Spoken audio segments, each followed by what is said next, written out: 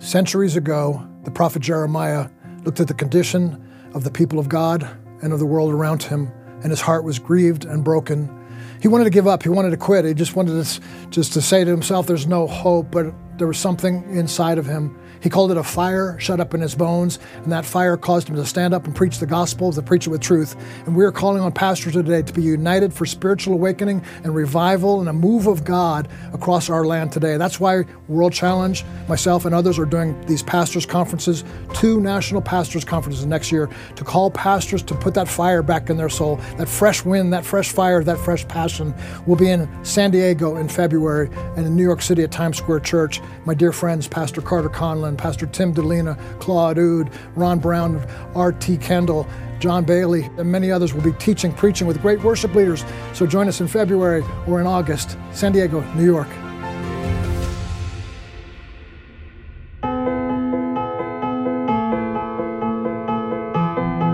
We will answer for everything, every word before God. So the pursuit, the constant pursuit, is never to compromise on what the Bible, and never to cave into the culture, and never to give an inch to. It's a no condemnation, no compromise battle.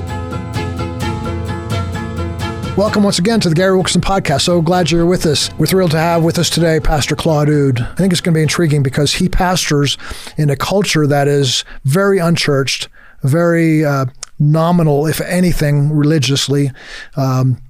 Probably 0.5% would be considered evangelical Christians, and he is pastoring a church that has 5,000-6,000 people now. How did he do that? How did he, in a pagan nation, see such a move of God? We in America, the United States of America, need to hear his message because we are moving towards the place that places like France and England and most of Europe is now, once an evangelical fire, heart on fire for God nations, have lost that flame. And so Claude is a pastor who's pastoring in that kind of culture.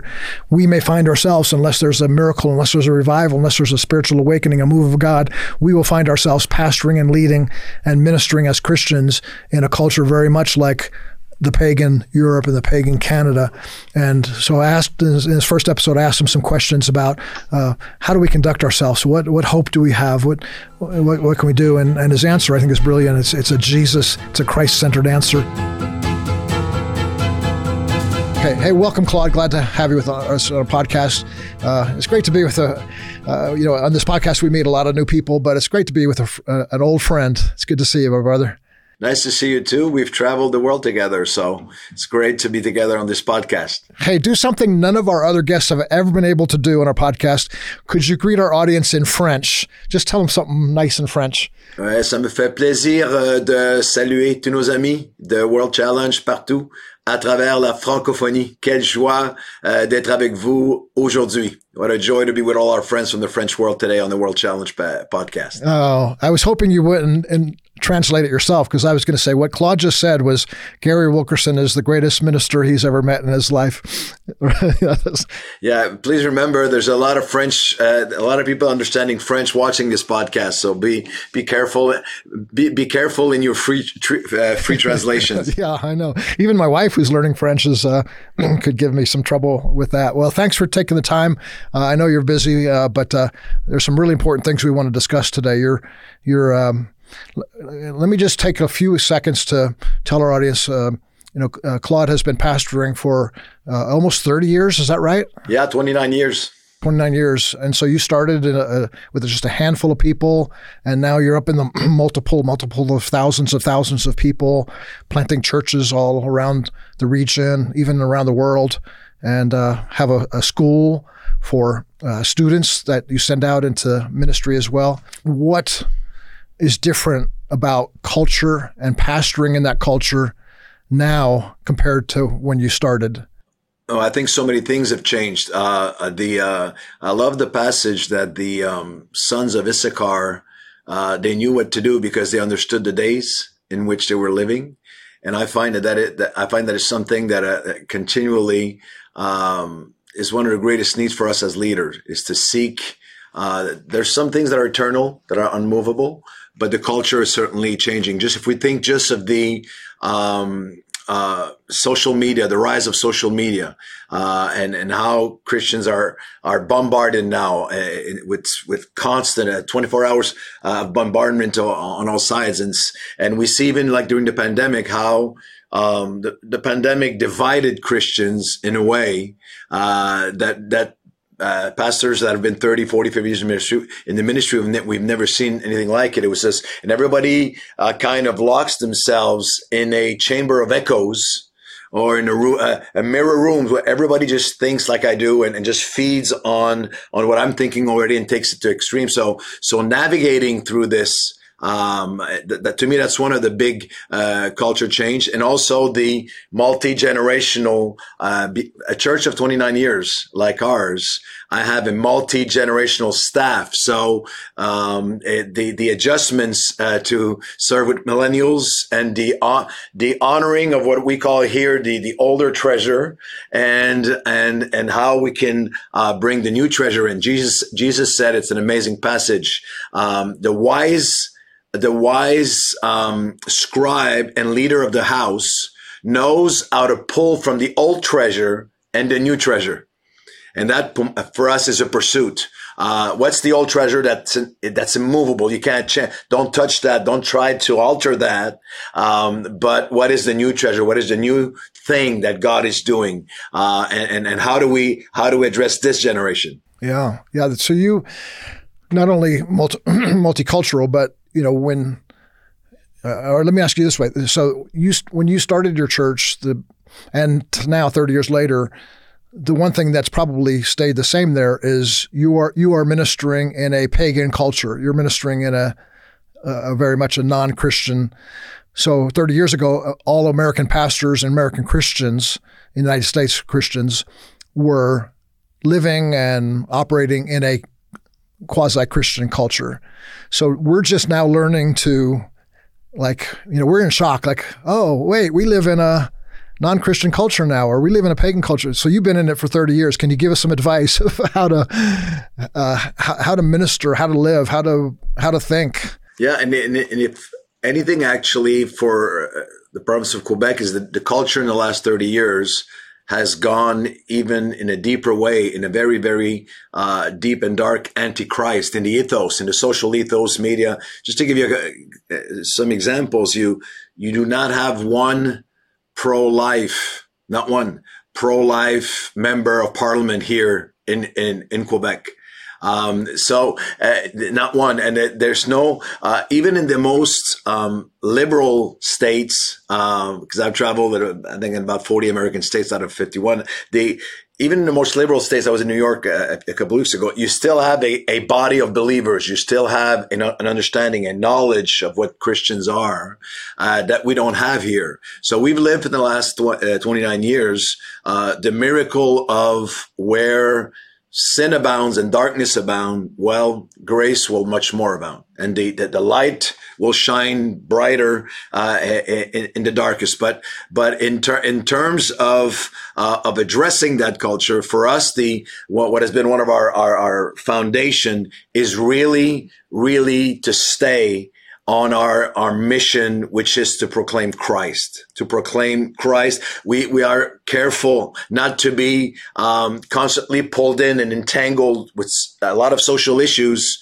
that are here so predominant and so one-sided. There's no other voice in Quebec. There's only one voice, which is crazily liberal and crazily antichrist. So when we put our finger into that battle, whole portions of the populations that don't know us only get to know us in their minds as to what we're against. So if I take the issue of abortion, for example, which is it's burning right now in the United States. And well, for the last 29 years, we proclaim life from the womb. We proclaim the message but we also have different agencies that help young women that when they come in and say, I'm pregnant, they come to our food bank and say, I'm pregnant. If they want to keep the baby, well, we're there the whole pregnancy. We're there after for 2 years, providing diapers, food, coaching, teaching. So it's a pro-life ministry without the constant battling and fighting. Now, again, I'm not imposing this on but I here in the province of Quebec, we had no compromise on proclaiming the message, but being very conscious of not entangling ourselves in that constant battle. Good word for us here in the United States, because I think if we're not careful, we can, I'd say we're rightfully engaged in cultural issues, but if we're not careful, that becomes our only message, and Christ becomes a diminished part of our message. And thank you for saying, keep Christ front and center. Yeah, I would add this in terms of a secular ministering to a totally secular society. Children here, there's no Christian schools. There's no Christian radio. There's no Christian programming. There's no Fox News French version of it. There's none of that. And you still have less than 2% of the population that are evangelical. So the majority just grow up with absolutely no Christian thought whatsoever, but pound into them an anti-Christian, anti-Christ, anti-biblical message from elementary school. So the miracle that takes place is that as we preach Christ, the incredible thing is the veil, as Scripture promises, the veil is lifted from their eyes. And once they become Christian, as they are taught Christian principles, as they are taught Christian, the Christian position on some of these issues, that the Holy Spirit does the work in their heart. We're trying to be careful not to try to have the argument with people that are unsaved and try to convince them of Christian values before they're saved. Yeah, that makes sense. Yep. I don't know if that makes any sense to you, but that's one of the cornerstone here. I love it. It makes a lot of sense, and I think it's a good reminder, because I think it's so easy here in the United States to get more riled up about cultural issues than it is about somebody's lost and doesn't know Jesus.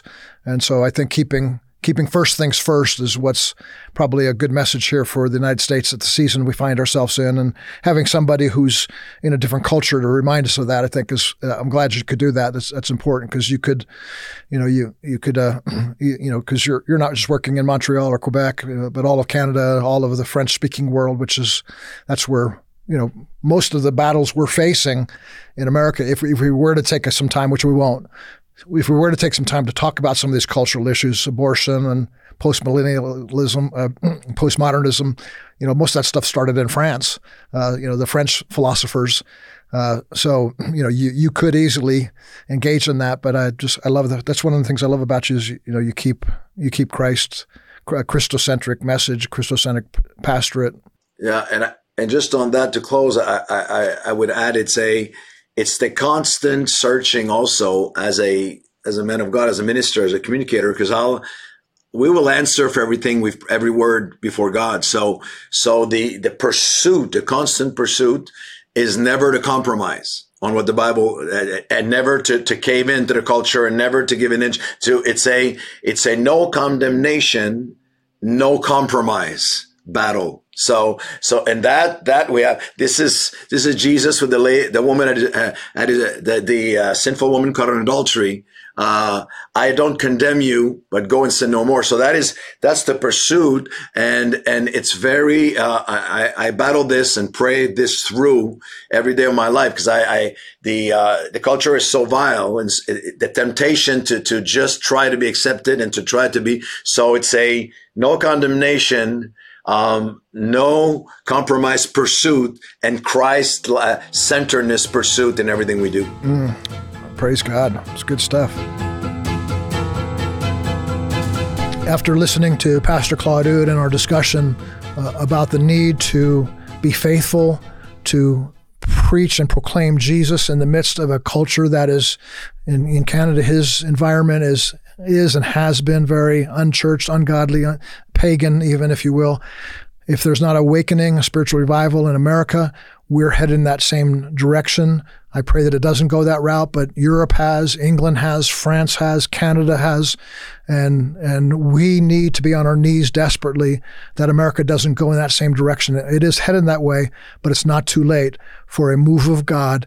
We believe there's a fire shut up in our bones, here at World Challenge and other pastors like Claude and others that we work together. And we're doing these pastors' conferences because we believe that God has yet to do an amazing work in our midst. And so I want to pray for us now. I want to pray for pastors, leaders, Christian workers, heads of family, moms who are wanting to raise up godly children in the midst of if you look at the education system now, you're maybe afraid to send your kids to school. They're learning about all kinds of sexually perverted ideas, being exposed to concepts. The Bible is cast aside. Prayer is illegal. And we're seeing, the reaping the wind, sowing the whirlwind is what's happening. And so I want to pray for us, and I'll pray for you. Father, I start by praying for children in the education system. Lord, if there's any opportunity for some to become homeschooled or find a Christian school or a charter school that is not spouting out all this ungodly filth, I pray that you would direct us in those places. For those who have to be in an environment, there's no other option or choice.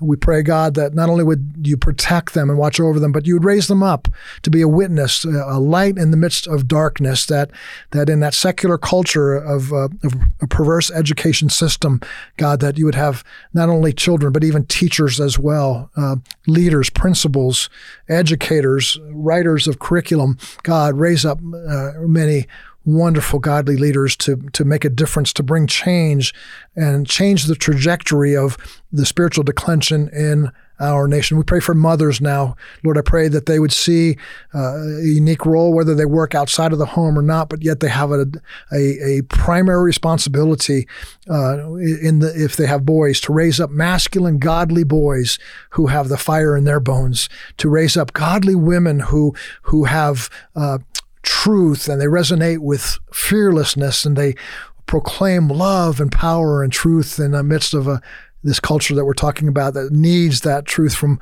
godly young men, godly young women. Pray for fathers, Lord, that they would not negate the responsibility, but they would press in to know that their first and primary task, their highest calling, so to speak, if they're pastors, that their greatest role of pastoring is to pastor their wife and children.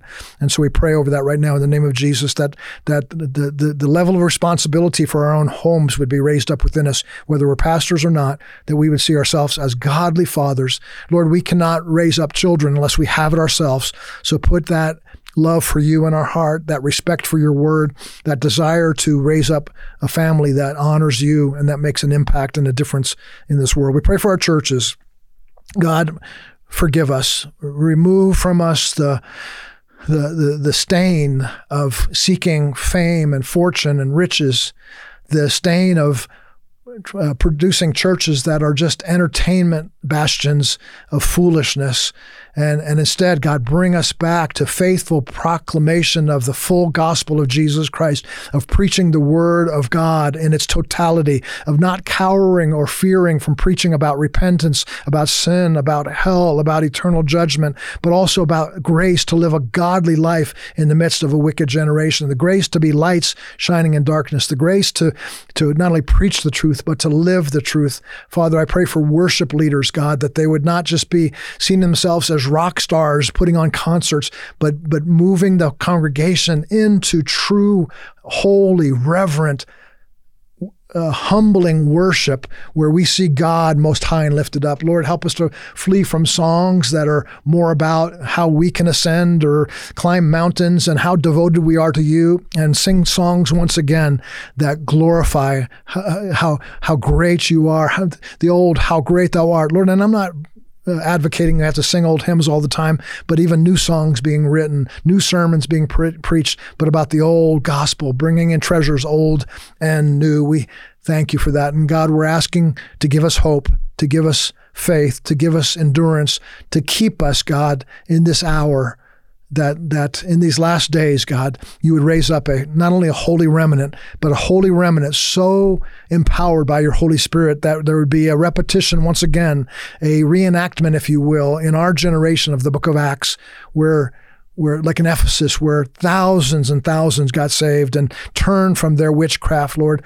And many around the world today are in one form or another of witchcraft. It could be just simply as deception, or you said rebellion is as the sin of witchcraft, and we're seeing rebellion on the streets, rebellion in our schools, rebellion even in Congress and in government, and even in the presidential office, rebellion from your truth, from believing your word is enduring, it's lasting, it's powerful, it's sharper than a two-edged sword, God, and we've turned from that, and we repent, and we pray for our nation now, God, that you would once again give us hope, give us joy, give us favor, that we could turn the tide and find life and life abundant. We give thanks for this in Jesus' name, amen.